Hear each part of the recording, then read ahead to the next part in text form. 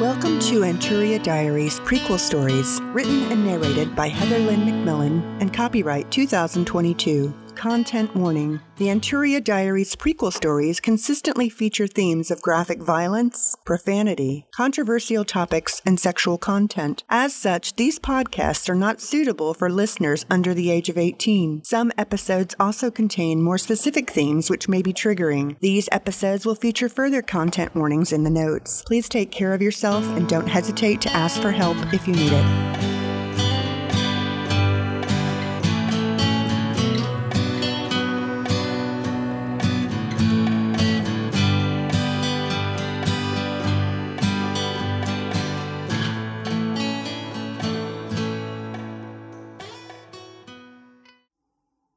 After several minutes, all council members were assembled and took their assigned seat. Mlaidd moved to the leader's seat by Oswald and me in the front, and a Crowan Gloss named Dalphia came up to sit on the left side of Mlaidd. I thought as Dalphia passed me that I felt a slight brush of fingertips across my back from her, but the sensation was so faint that I began to doubt my senses. She did not indicate she made contact on purpose, so I turned my eyes back to the front and waited. Oswald called the meeting to order in the usual fashion, and I still sat with my hands into the opposite sleeves touching on the knives I had tucked away inside. The anxiety in the room was so present that we should have given her a name and a chair.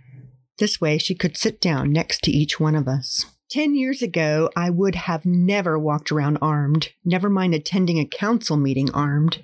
Anturians love hand-to-hand combat, and we have had tournaments and competitions over the centuries. However, they've always been friendly, albeit competitive. The Crow and Dew were the most renowned fighters amongst us, but representatives from every race and sub-race excelled in the combat sport and participated in them. When I was younger, I was one of them, having won the World Anturian Medal for knife throwing, sword fighting, and archery.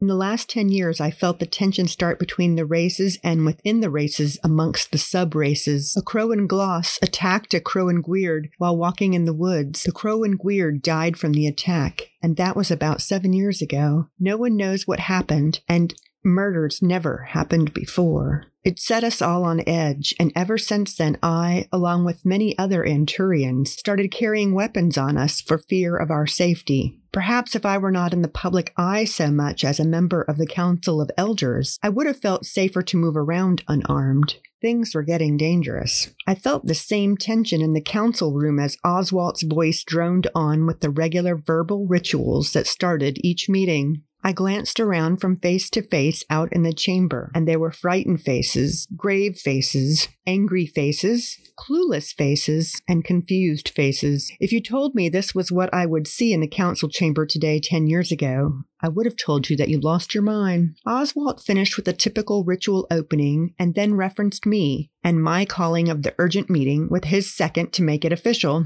He offered me the floor and sat down. I exhaled as I stood up, ensuring that my back was nice and tall, but I did not appear arrogant. I wanted those who would oppose what I was about to say know that I am not smug about it, but I was not going to be frightened into quiet submission either. Anturians of the Council, thank you for coming on such short notice. I have called this urgent, unscheduled meeting to address an issue that has just come to my attention. I suspect this information has also just come to your attention, or you are not yet aware of it at all. I paused here and offered a grave expression. If you have known about this information for some time, then you should have called this meeting. I heard a couple grumbles and a couple of people rapping their desks with their knuckles in agreement. There are over 5,000 humans here on Anturia. Anturians hold many of them as servants. There were a few gasps of surprise, but not many, which told me the news had traveled very quickly.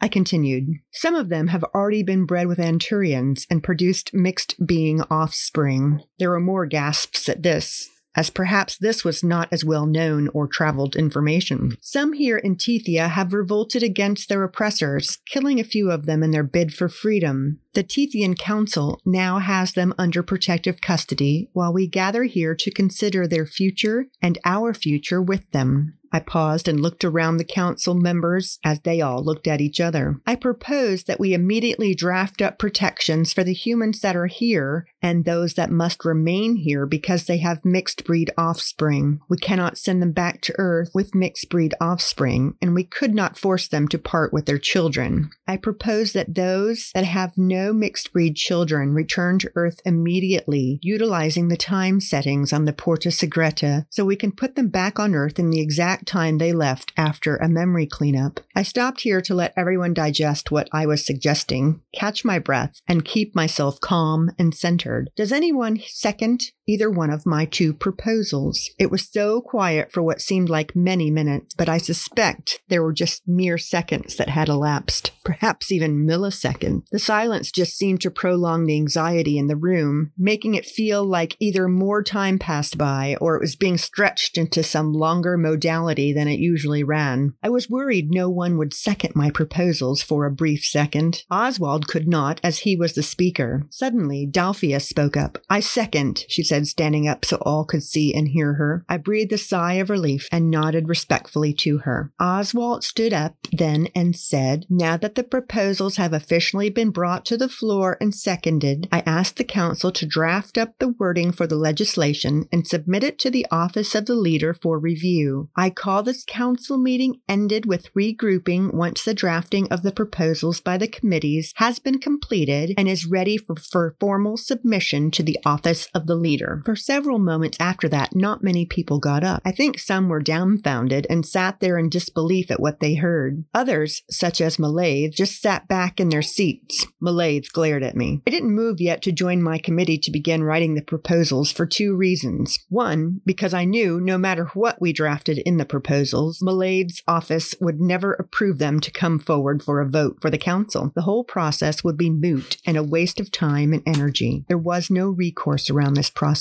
either because no one abused it before now. The second reason I stayed put was that I continued to have this nagging feeling or pang of intuition that something dreadful was about to happen in this room. The sense of foreboding I felt at the start of the meeting was now so heavy it felt as though it was suffocating my soul. I didn't want to move and let my guard down with other tasks. I needed to remain alert and ready for action in the fraction of a second. A bustle of movement in the chamber let me know that some counselors were getting up and slowly moving into groups to start drafting out the proposals. However, at the same time as I was watching Malaith, I followed her gaze out into the chamber to the same group of Crow-and-Gloss and Crow-and-Dew that she was talking to before the meeting. At that moment, I noticed they too were moving, but they were not moving to gather to write a proposal unless they were writing in blood. The glint of blades from the lights that hung down from the tall ceiling told me they were attacking. Malaith maliciously grinned as she saw her friends move into action. Upon hearing the sounds of my fellow council members, most of whom would be unarmed, getting stabbed, I grabbed one of my knives from my right sleeve with my left hand and brought it down across Malaith's throat faster than she could comprehend what I was doing. I was thankful to be so quick as I saw a knife in her own hand as she fell. She went down with a face of disbelief, and I pulled the long rectangular table over to the side where Oswald, Dalphia, and I had been sitting in the front. I figured at least we could be shielded from one side this way while we looked for a way out. Some Crow-and-Dew came around the edge of a flipped table on Dalphia's side and tried to stab poor Oswald around Dalphia. Like me, Dalphia was prepared and unsheathed her knife and cut the hand right off of Oswald's would-be assailant. The hand and the blade it had clutched fell to the ground, and then she finished him off with a stab into his heart. The expression on Oswald's face was one of absolute terror. I felt for him and the others on the other side of this flipped table that were like him. They were so innocent, unprepared, and dying. I nodded to Dalphia, and she nodded back to me. I peeked around my end of the table at the chamber. Dalphia and I were not the only ones on our side that felt the foreboding and came prepared, because many of them were still standing and fighting the rebels with knives. The fact fact that they had lived delighted me, even though the scene was too gruesome to feel delighted about anything. At least this would not be a complete slaughter. Dalphia whispered to me, "I'm going out there to help. Stay with Oswald to protect him, council leader." I gulped. I nodded in agreement, but she was right. With Malaith now deceased, I would become the Council of Elders leader. I felt stained with more than just the physical blood of Malaith that still dripped from the edge of my knife onto the floor where I crouched behind the overturned table. I later learned an expression from the humans called opening Pandora's box. Now that I recall the scene in the chamber that day, I can say that's exactly what happened. All of the evil contained inside of us for thousands of years finally erupted in one pivotal moment in history.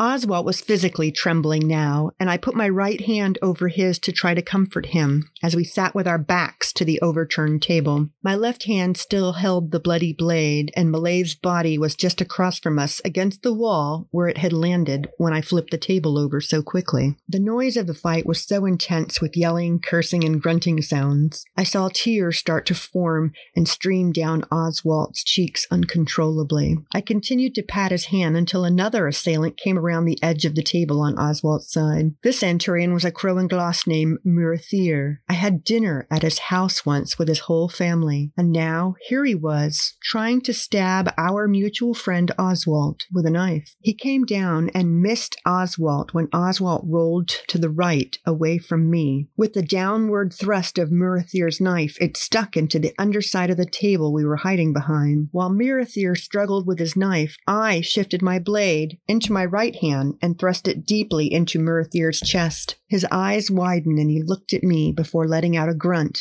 followed by a great exhale. Murathir then fell to the ground between Oswald and me. I jumped, ready to strike again when someone else came around the corner of the table, this time on my side, but breathed a sigh of relief when I recognized Dalphia. Blood covered her body, but she did not look injured other than a few scratches on her arms from someone's fingernails. "It's clear," she told me. "Any survivors of the attackers have fled. There are not many of us left on either side." I stilled my breathing and finally realized that it had gone hushed compared to a few moments ago. My fight with Murathir had closed off my senses to the room. I did not process the growing silence out there until now. I got up and looked around the room, and the sight confirmed Dalphia's word. There were about 30 Anturians in this chamber when the meeting started. Now there were about 5 of us still alive, and a little over 20 dead all over the room. Dalphia helped Oswald up as I took in the scene around us. 4 of the rebels escaped, Dahlia said after Oswald was standing, and she helped to steady him. "I got one with a throwing knife, Portenda. Based on where my knife hit her, she won't be alive long." I nodded. So 3 of our assailants were free and roaming the street. What would they do? Where would they go?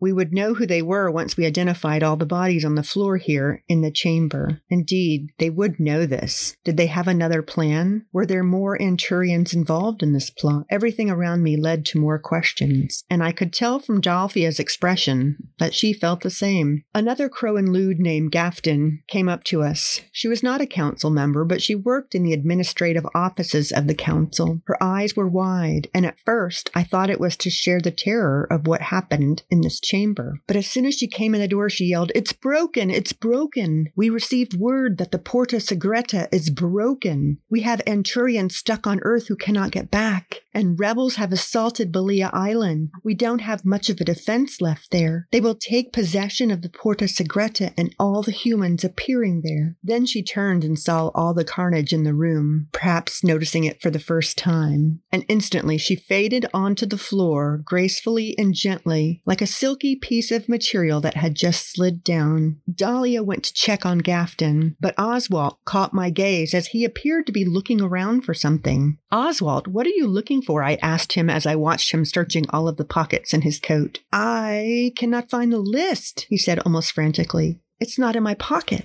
Oswald kept a list of the council members in his pocket during meetings, and the list also contained the primary residence addresses of all the members. This document was the only thing showing who we were and where we all lived. Oh no. I found that I had yelled that out loud when I just meant to think it. Dalphia came up and grabbed a hold of me by my upper arms as if she knew what I was thinking. "Do not go there," she hissed the warning at me through her clenched teeth. "It's a trap that cannot take you." She was pleading with with me now as I started to struggle against her, my daughter-in-law and my beloved Aphanan. Neither one of them could fight, neither one could defend themselves, and I left them at home with no protection.